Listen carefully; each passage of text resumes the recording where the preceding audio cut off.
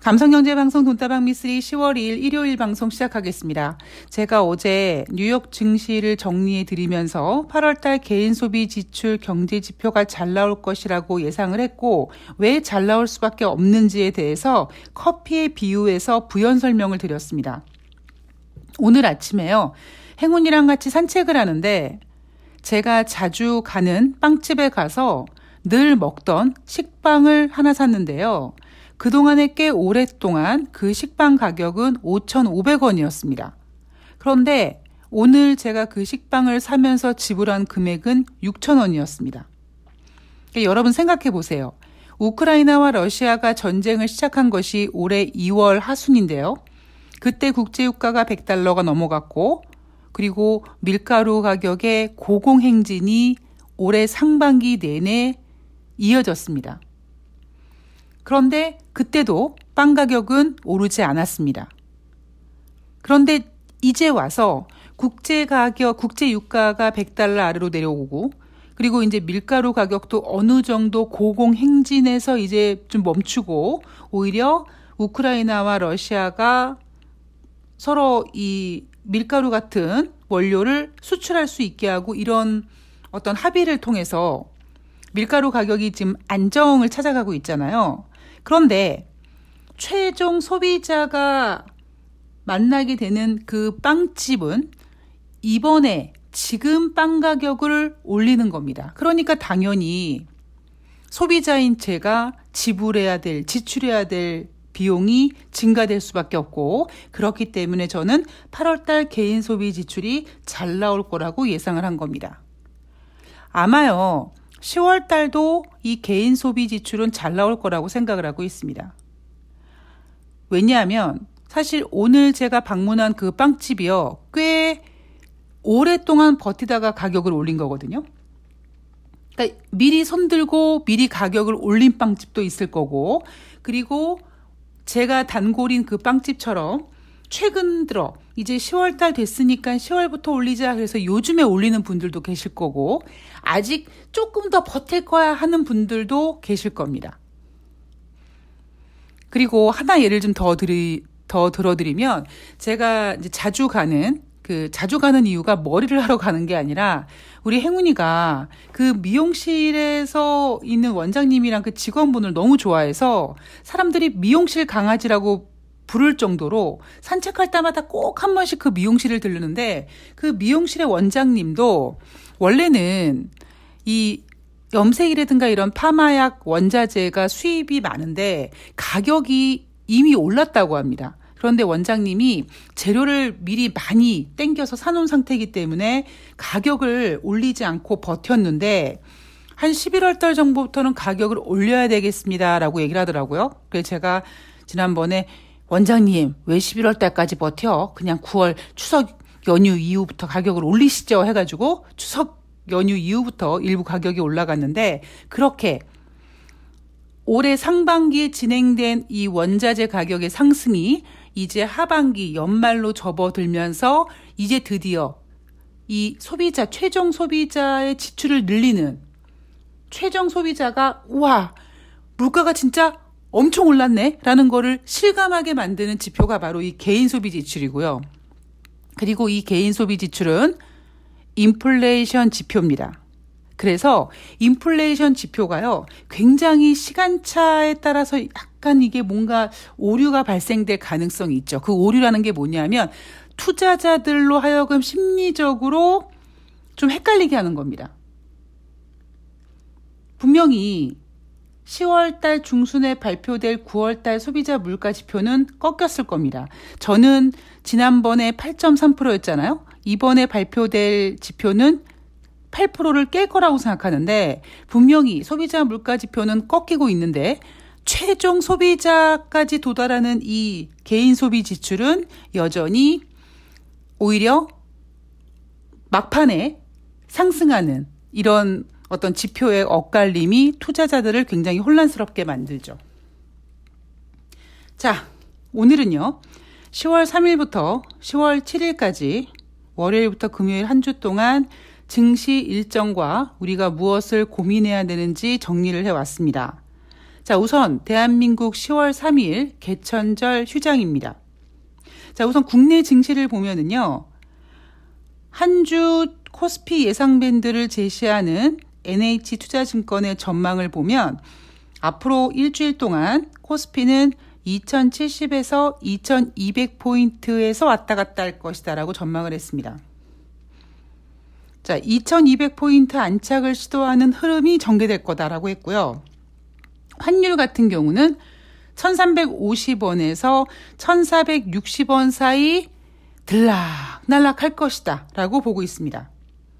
자, 코스피가 어쨌든 2200포인트 안착을 시도는 하려고 하겠지만 코스피 하단을 2070까지, 그러니까 지난주 코스피 종가 기준으로 봤을 때 지난주 코스피 종가 2155포인트보다 더 하락한 밴드를 제시한 거잖아요.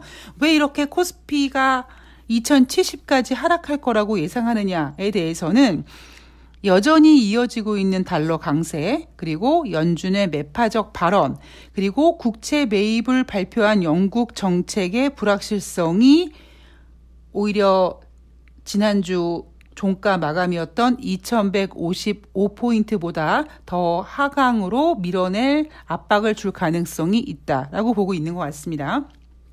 자, NH투자증권에서는요, 업종보다는 개별 기업 중심으로 접근이 필요하다라고 했습니다. 자, 여러분, 이 얘기는요, 미쓰리가 꽤 오래 전부터 여러분, 2022년은요, 선수들의 장이고 프로들의 장입니다. 뭐 이런 이야기를 하면서 개별 종목들이 움직일 거다라는 이야기를 해드렸습니다. 지금 와서 이제 증권사들은 예전에 미쓰리가 한 얘기를 지금 하고 있는 거죠. 예전에 여러분, 증권사들이 뭐라고 했는 줄 아십니까? 몇 달 전만 하더라도. 증시가 반등할 때, 특히 언제? 지난 8월 달에 코스피 2600포인트를 제시한 증권사들은 증시가 반등할 때 갖고 있는 종목들을 좀 팔아가지고 우량주로 갈아타라고 했습니다. 제가 정신나간 전략이라고 했죠. 아니, 갖고 있는 종목을 어떻게 팝니까? 못 팝니다. 그리고 앞으로 시장이 더 안 좋아질 수 있는데 굳이 손해본 종목을 팔아가지고 우량주를 갈아타게 하느냐. 증권사들 못됐다, 이런 얘기를 제가 방송에서 해드렸습니다. 그런데 지금 와서는 우리가 언제 그랬어? 아니, 개별 종목 매매해야 된다니까? 라고 얘기하고 있는 거죠. 자, 삼성증권이 내놓은 4분기 전망, 10월달, 11월달, 12월달, 석 달 동안이 이제 2022년 마지막 분기 4분기인데요. 코스피 2000까지 다다를 수 있다라는 분석을 제시했습니다. 2000까지 다다를 수 있다라는 얘기는요, 2700도 일단은 잠깐이라도 깨질 수 있다라는 겁니다. 10월달, 11월달, 12월달 4분기 코스피 예상 밴드는 2000에서 2400포인트까지 보고 있습니다. 자, 그리고 연준의 금리 인상은 2023년 내년 1분기 기점으로 일단은 일단락 될 것 같다라고 했고요. 키움증권 같은 경우는요, 제가 앞에서 말씀드렸듯이 미국의 2분기 GDP 마이너스 0.6% 확정치 발표하면서 지난 1분기에 이어 2개 분기 연속 마이너스 성장, 즉 기술적인 침체에 돌입했다라는 얘기를 해드렸는데요. 키움증권에서 전망하는 부분은 3분기도 마찬가지로 역성장 가능성이 우려된다라고 보고 있습니다. 또 하나, 주식시장에서는 연준의 긴축을 버티기 어려울 것이라는 전망이 확산되고 있다라고 했는데, 여러분, 이게 되게 웃긴 얘기 아닙니까? 주식시장에서 연준의 긴축을 버티기 어려울 것이 확산될 것이다. 그러면 주식시장이 연준의 긴축을 버티기 어려우면 뭐 어떡해요? 뭐 죽어요? 주식시장이 없어지나요? 사람도요, 인간도요, 살다가 어려운 일을 겪고 어려운 일을 또 겪고 어려운 일을 또 겪잖아요. 그래서 아마 여러분들도 다 상대적이긴 하지만 누구나 이 인생을 살면서 한 번쯤은 정말 죽을 것 같다, 죽어야겠다, 죽을 수밖에 없겠다라는 생각을 할 정도로 어려움에 직면할 경험을 한 번쯤은 해보셨을 겁니다. 죽고 싶고 죽는 것밖에 방법이 없어 보이지만 죽지 않고 또 있다 보면 좀 고통의 시간은 있지만 그래도 나중에 시간이 지나고 보면 어느 정도 회복이 되거든요. 아니, 인간의 인생도 어떤 고통을 견디기 어렵다라고 해서 물론 목숨을 놓는 분들도 계시지만 대다수의 인간들은 아유 죽을 것 같아. 아유 죽고 싶어 하면서도 못 죽습니다. 죽는 게 쉬운 일이 아니거든요. 어떻게든지 이겨내는 거고 죽고 싶어라고 얘기하는 거는 죽을 만큼 힘들어라는 얘기를 하는 거잖아요. 주식시장에서 연준의 긴축을 버티기 어려울 거라면 그럼 주식시장이 연준의 긴축을 버티기 어려워서 주식시장이 죽습니까? 이게 말도 안 되는 말장난을 하고 있는 거죠. 오히려 제가 여러분 그동안 뭐라고 말씀드렸냐면 연준은 이제 금리 인상으로 인플레이션을 잡는 것에 대한 그 한계를 느끼고 일부러 주식시장에다가 스피커를 갖다 대고 우리 경기 침체가 오던 말든 인플레이션 2% 될 때까지 무조건 금리 인상할 거다라고 떠들어대면서 주식시장, 즉 자산 가격을 일부러 이렇게 다운시킨 겁니다. 왜? 주식시장은요, 이 자본시장의 꽃이라고 불리거든요. 그럼 주식시장이 이렇게 하락하잖아요. 주식을 하지 않는 사람들조차, 주식의 주자도 모르는 분들조차도 뉴스에서 주식시장이 이렇게 안 좋네? 그럼 뭔가 안 좋은 건가 보다. 나쁜 건가 보다. 이렇게 생각하지 않습니까? 그러니까 오히려 주식시장에서 연준의 긴축을 버티기 어려울 거라는 전망이 확산된다라는 표현보다는 일부러 연준이 이 자본시장의 거품을 다운시키기 위해서 저렇게 강경 발언을 하고 있다라는 거를 인지를 해야 되는 거죠. 우리가 살면서 요즘에 윤석열 정부가 예를 들면 바이든을 날리문 이런 얘기 하잖아요. 그런데 사실 더 중요한 거는 대통령이 이 새끼라고 욕을 했다라는 부분인데 그것을 국짐이 대통령실이 그 방송 자막을 조작했다라는 식으로 완전히 말도 안 되는 쪽으로 해석하고 있지 않습니까? 팩트를 보지 않고, 그러니까 그것처럼 주식시장에서 연준의 긴축을 버티기 어려울 거라는 전망, 이게 무슨 의미입니까?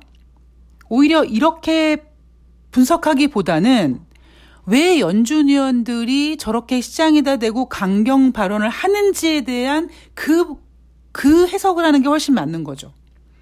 그리고 그 해석을 이미 미쓰리는 얼마 전부터 연준이 3월 달에 25bp, 5월 달에 50bp, 6월 달, 7월 달 75bp씩 금리 인상을 했지만 인플레이션이 잡히지 않는 부분에 대해서 이제 연준도 더 이상 금리 인상으로 인플레이션을 잡는 것이 어렵다라는 거를 알고 인지하고 주식시장이라든가 그러니까 주식시장에 이렇게 공포를 때리면 연준이 금리를 인상하겠다고 얘기하는 게 사실 주식시장에만 부정적입니까? 부동산 시장은요. 이렇게 시장에다 대고 금리 인상 계속 할 거야라고 얘기하면서 지금 전 세계 글로벌 이 자산시장의 버블이 쑥쑥 무슨 밀가루란다. 맥주 거품 빠지듯이 빠지잖아요. 그 효과를 노리고 있는 겁니다. 여러분들은 그러한 관점으로 경제를 보셔야 돼요. 주식시장에서 연준의 긴축을 버티기 어려울 것이라는 전망 이렇게 해석을 해버리면 여러분들은 경제를 읽을 수 있는 눈을 잃어버립니다. 자, 국내 증시는 이런 분위기로 간다고 했습니다. 자, 제가 여러분 얼마 전부터 주식시장 계속 부정적으로 얘기 나오고 있는 가운데 미쓰리가 여러분들께 이런 얘기 해드리죠. 여러분 올해 제가 예상하고 있는 코스피 하단은 2250이었습니다. 그런데 생각했던 것보다 윤석열이 너무나 엉망진창으로 특히 외교적인 문제에 대해서 너무나 나라를 말아먹고 있어서 우리나라는 언론들이 정말 혀가 닳도록 빨아주고 있고 쉴드를 쳐주고 있지만 외국 투자자들을 비롯한 외국 언론들은 이러한 대한민국의 현실을 객관적으로 보면서 저 대한민국 큰일 나겠구만 이렇게 걱정하고 있거든요. 그리고 그런 걱정하는 포지션은 올해 1월 달부터 있었습니다. 왜? 그때 윤석열의 지지율이 이재명 후보보다 높았고 그리고 돌아가는 꼬라지가 언론이 윤석열의 본부장 비리 이런 것들을 모두 쉴드 쳐주기 때문에 대한민국 저러다가 윤석열 되겠구만 했거든요. 그래서 외국인들이 발을 뺀 겁니다. 물론 미국의 금리 인상이라든가 기타 등등 자본시장이 이렇게 이제 한계를 느끼고 떨어지는 부분도 있지만 특히 대한민국 같은 경우에는 훨씬 더 심했죠. 여러분 1월 달에 연준 금리 동결했습니다. 3월 달에 25bp밖에 인상하지 않았습니다. 그런데 국내 증시는 대한민국 코스피는 3,000포인트 회복을 못하잖아요. 이미 대한민국은요. 올 초부터 윤석열 리스크가 작동을 한 겁니다. 자, 그런데 제가 뭐라고 말씀드렸냐면 그렇게 예상했던 미쓰리가 전망한 올해 코스피 하단은 2250이었었는데 윤석열이 생각보다 너무 어마어마하게 많이 나라를 말아먹는 일들을 하고 있기 때문에 2250 아래로 조금 더 열어놓자라고 했습니다. 그러면서 제가 뭐라고 말씀드렸냐면 주식시장의 물갈이에 대한 이야기를 자주 해드리고 있고요. 대신에 이제 10월 달이 되면 특히 앞에서도 말씀드렸지만 10월 중순에 발표되는 9월 달 소비자 물가 지표가 지난번에 발표했을 때 8.3이었는데 제 예상으로는 지금 이 8이라는 숫자가 깨질 거라고 보고 있거든요. 그리고 무엇보다 11월 초에 미국의 중간 선거가 있기 때문에 10월 달에 연준의 금리 회의가 없습니다. 그래서 미쓰리가 생각하는 10월 달 증시는 의외로 나쁘지 않을 것 같다라고 계속 말씀을 드리고 있죠. 그죠? 어떤 분들이 제 방송을 들으시면 쟤는 왜 이렇게 했던 말 또 하고 하니? 라고 생각하실 수도 있는데요. 저는 물론 이 방송을 들으시는 분들 입장에서는 좀 지루하실 수도 있는데요. 저는 굉장한 프라이드입니다. 왜냐하면 시황이 올랐다고 제 전망을 확확 바꾸고 빠졌다고 확확 바꾸고 내가 언제 그런 얘기했습니까? 라고 얘기하지 않고 꾸준한 그림을 가지고 그리고 있잖아요. 그리고 그 그림이 그렇게 틀리지 않습니다. 그래서 제가 주식시장의 물갈이에 대한 이야기도 해드리면서 오히려 10월 초에 발표되는 고용지표 그리고 고용지표보다 사실 더 강력한 것은 10월 달에 FOMC 회의가 없다라는 점 그리고 11월 초에 중간선거가 있다라는 점 그리고 10월 중순에 발표되는 9월 달 소비자 물가지표가 이제 그동안의 금리 인상과 자산시장의 버블이 다운됨에 따라서 꺾였을 거라는 이 재료 가지고 10월 달 증시는 오히려 9월 달보다는 훨씬 괜찮을 것 같다라고 말씀을 드리고 있죠. 자, 그러한 미쓰리의 전망이 뉴욕 증시에서 나오고 있습니다.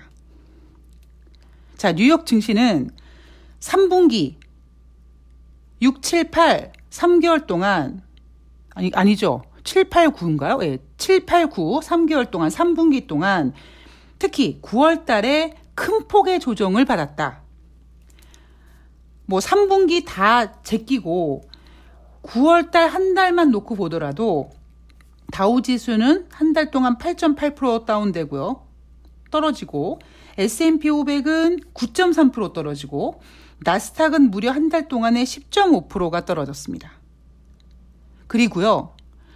2022년 올해 1분기 2분기, 3분기 모두 뉴욕 증시 3대 지수는 마이너스를 기록했습니다. 수익률이 마이너스였어요. 자, 인생이나 주식이나 한쪽 방향으로만 계속 가는 건 없습니다. 따라서 오히려 뉴욕 증시는 10월 달에 9월 달보다는 좀 안정되지 않을까라고 보고 있는 시각이 더 많고요. 특히 제가 예전부터 여러분들께 말씀드리고 있는 올해 미쓰리가 여러분들께 제시한 경제 이슈 2가지. 첫 번째, 디폴트, 두 번째, 미국의 정치적 불확실성이라고 했는데 그 두 번째, 미국의 정치적인 이슈, 바로 중간 선거를 앞두고 뉴욕 증시가 상승하는 경향이 있다. 그래서 4분기에 뉴욕 증시는 반등할 거라고 보는 월가 시각이 많습니다. 어느 정도 반등을 모색하고 있냐면 얘네가 지금 뭐 연말 랠리, 즉 산타 랠리까지 기대한다고 하는데 저는 개인적으로 산타 랠리까지는 좀 어려울 거라고 보고요. 10월달 증시는 지금 10월 초잖아요. 지금 10월달 초인데 10월 초까지는 좀 마치 지난주에 느꼈던 정말 개인 투자자들이 정말 미칠 것 같아 라고 할 정도의 그런 변동성은 좀 어느 정도 보이겠으나 이제 10월달 본격적으로 이제 진행이 되면 오히려 9월달부터 시장이 안정되는 모습이 나올 가능성이 있기는 한데 저는 그러한 움직임이 뭐 연말 산타랠리까지 갈 거라고는 보지 않습니다. 예. 아직까지는 우리가 갖고 있는 리스크가 다 반영된 게 아니고요.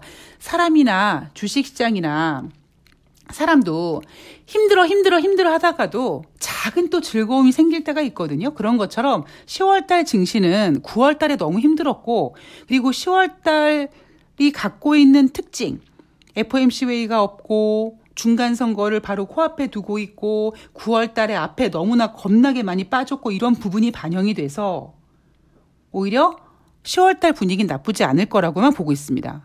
그러니까 미쓰리의 의견은 뭐 산타랠리까지는 전 솔직히 모르겠어요. 그건 또 그때 가서 다시 말씀을 드릴게요.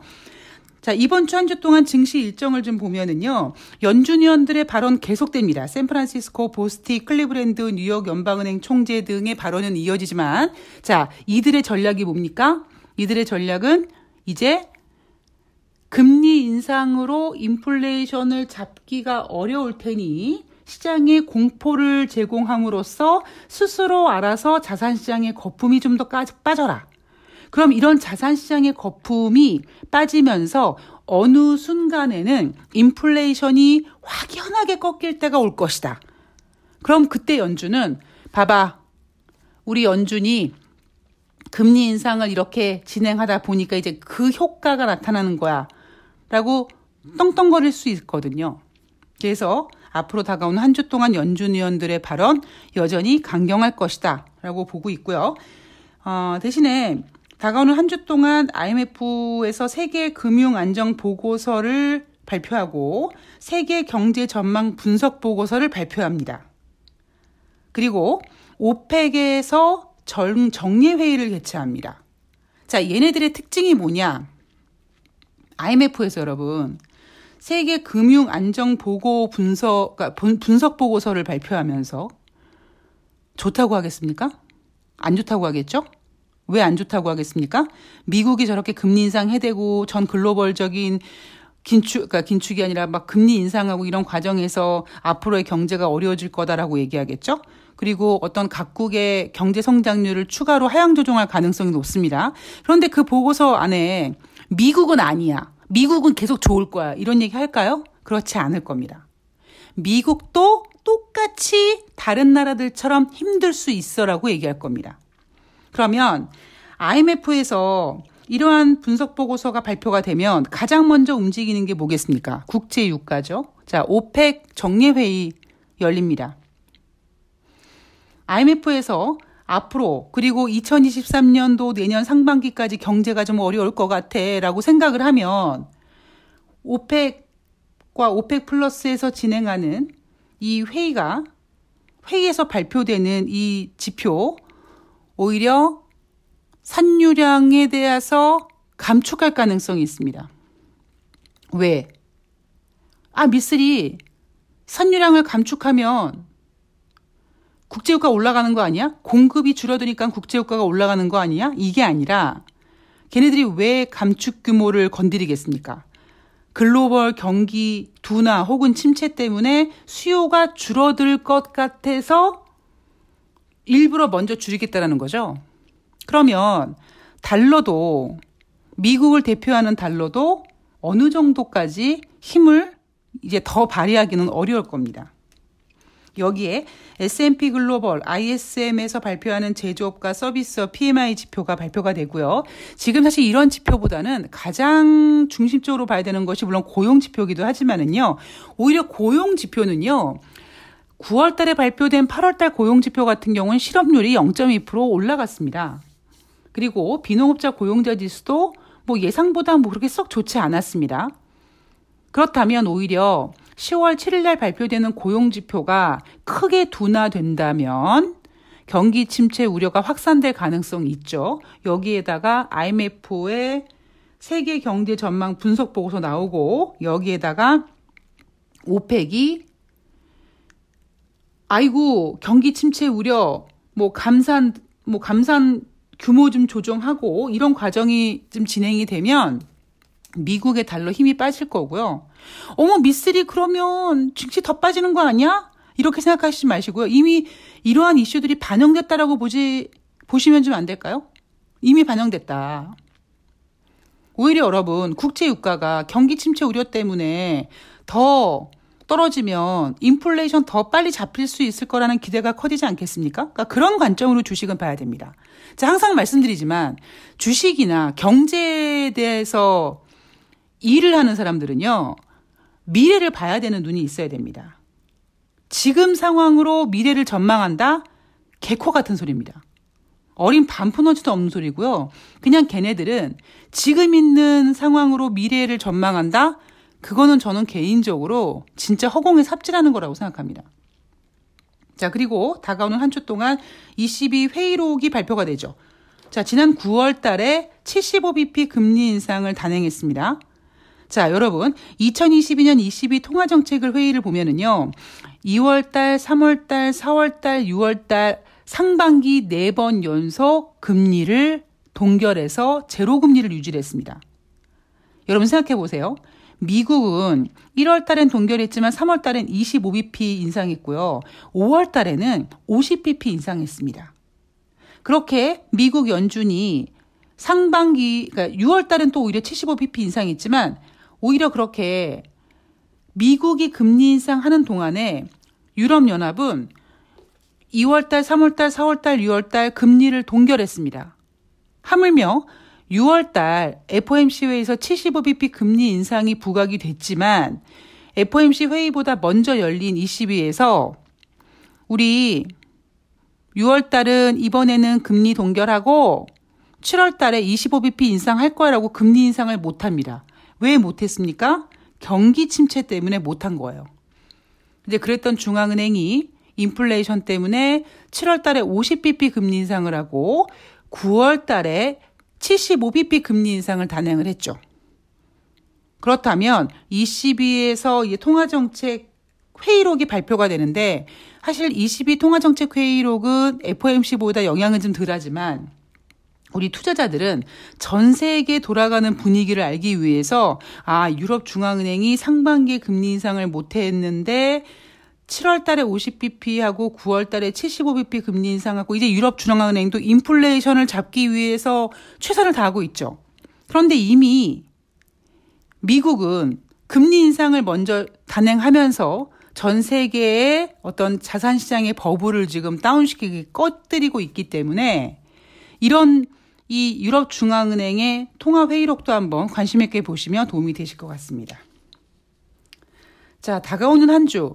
여러분, 지난주 금요일 대한민국 코스피 시장이 2155포인트인데 이제 여러분 3000포인트는 이제 포기하셨죠? 제가 연초에 여러분 당분간 3000포인트 어려워요. 너무나 두껍고 너무나 단단하고 이러한 저항선이 위에서 딱 버티고 있어서 당분간 3000포인트 어렵습니다라고 말씀을 드렸습니다. 자, 이제 여러분들은 3000포인트 꿈도 안 꾸고 계시죠? 여러분들이 3000포인트에 대한 미련을 갖고 계시면 지금 2400포인트, 2500포인트가 그렇게 괴로워 보입니다. 계속 지하를 팔 것 같습니다. 그런데 3000포인트에 대한 생각을 버려버리면은요. 2100포인트, 2200포인트, 2300포인트, 2400포인트 굉장히 매력적인 코스피 시장이에요. 다시 말씀드리지만 코로나19가 발생되기 직전에 코스피 지수가 2100포인트 정도였습니다. 이게 정상인 거예요. 그동안 우리가 코로나19 덕분에 너무나 많은 유동성에 휩쓸려서 유동성 시장에서 놀다 보니까 간이 배 밖으로 나온 거죠. 호황이 막 그냥 어깨에 뽕을 달고 막 나댄 겁니다. 그런데 현실적으로는 지금이 정상인 거죠. 자, 그래서 많은 분들이 힘드시겠지만 시장은 냉정하게 보시면 좋겠고요. 자, 10월달 제가 아까 제가 유튜브 방송에서 댓글을 봤더니 미쓰리 방송을 보고 매수하시려고 하는 분들도 계실 거야. 뭐 이렇게 댓글을 달아주신 분이 계신데요. 제가 주식을 관리하는 기본이 무조건 예수금 1,000만 원입니다. 예. 더 이상은 안 돼요. 제가 감당이 안 돼요. 그러니까 1,000만 원으로 투자하면은요, 물리잖아요. 기다릴 수 있습니다. 물론 1,000만 원 자체가 내 전 재산이야 이러면 그 1,000만 원으로 주식하시면 안 되는 거고, 내가 돈이 한 10억 정도 있어. 그래도 제가 운영해 드릴 수 있는 금액은 1,000만 원밖에 안 돼요.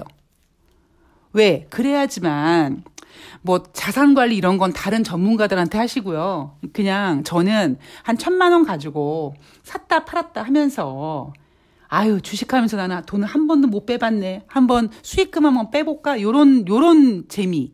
그리고 주식이 물려있을 때, 1,000만 원어치 물려있으니까, 뭐, 언제든지 기회가 되면은 물타기를 해도 되고, 그리고 뭐, 1,000만 원 금액 그렇게 부담이 안 돼서, 그냥 지금 손해봐도 좀 기다릴 수 있어. 이런 마인드를 갖고 계신 분들.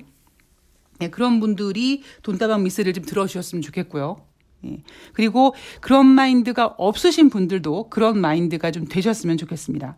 그래서 제가 얼마 전부터 후원 계좌를 이렇게 올려놨거든요. 후원금도 보내주신 분들이 계신데 너무 공짜 같아서 죄송한 마음이 들고 그래서 10월달 물론 모르겠습니다. 10월달 뚜껑이 어떻게 될지 모르겠습니다만 9월달보다는 안정된 상태에서 종목 장세가 진행이 될 거기 때문에 제가 한 일주일에 5분만, 한 1,000만 원씩 갖고 계신 분들, 한 5분만 모셔서 일주일 동안 단타 후다닥닥닥 치고, 예.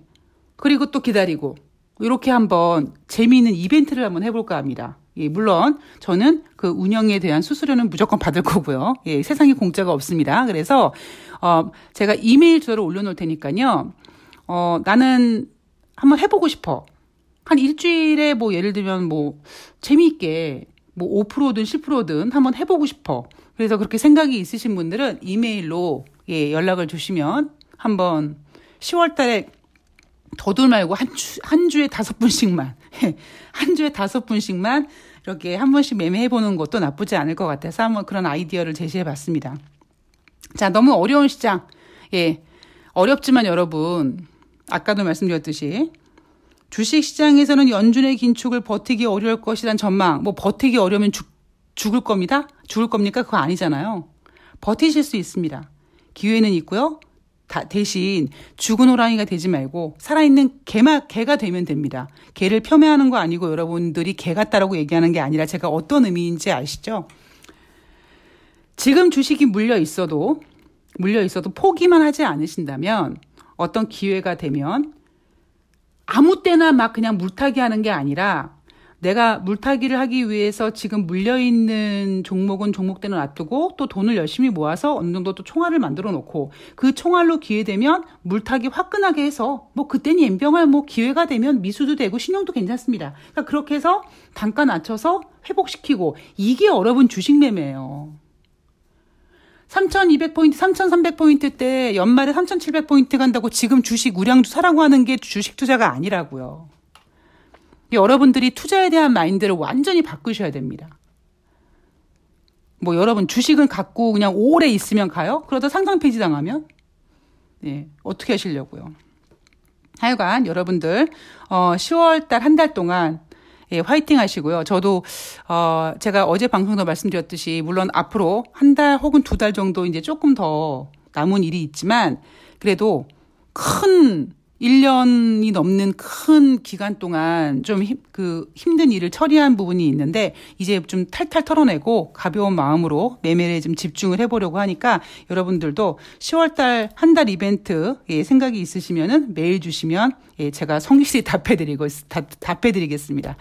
자, 오늘 일요일 잘 보내시고요. 그리고 아마 10월 3일 개천절 쉬시는 분 많으실 텐데 저는 주식시장은 열리지 않고요. 돈다방 미쓰리는 올리지 않지만 새날에서 주식시장이 열리지 않으니까 열심히 시사 공부해가지고 월요일 날 새날에서 재미있게 방송할 수 있도록 노력해서 찾아뵙도록 하겠습니다. 남은 휴일 잘 보내시고요. 고맙습니다.